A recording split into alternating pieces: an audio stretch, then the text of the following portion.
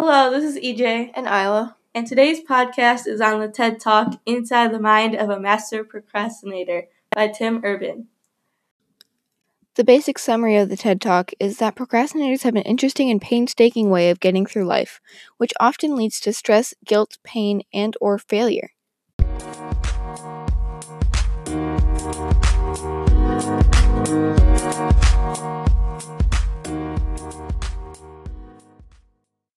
Before this TED Talk, I thought that as long as the work or project got done, it didn't matter when or how.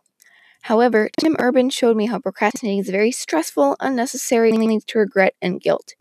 Like writing a 90-page essay in 3 days rather than a year, which didn't turn out well for him. This matters because if we all thought as I did, then the world and workplace would be an absolute mess. Think about if all your teachers put off making the lessons plans. Then you would never learn anything, the school would crumble, and they'd be out of a job. For my connection, I decided to subtract 12 years from that life calendar, and I realized that I may have 4,067 weeks left, or 28,470 days, or 683,280 hours. That means only 4,067 boxes left on that calendar.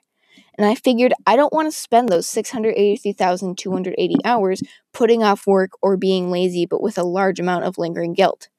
This was eye-opening because it made me think about how much time I could be spending on more productive or valuable things.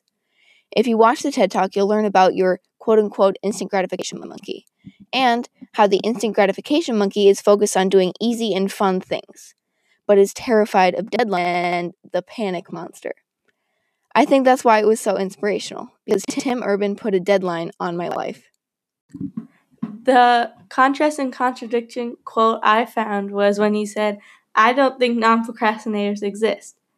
I always believed that non-procrastinators existed because people always seemed to get their work done when I didn't.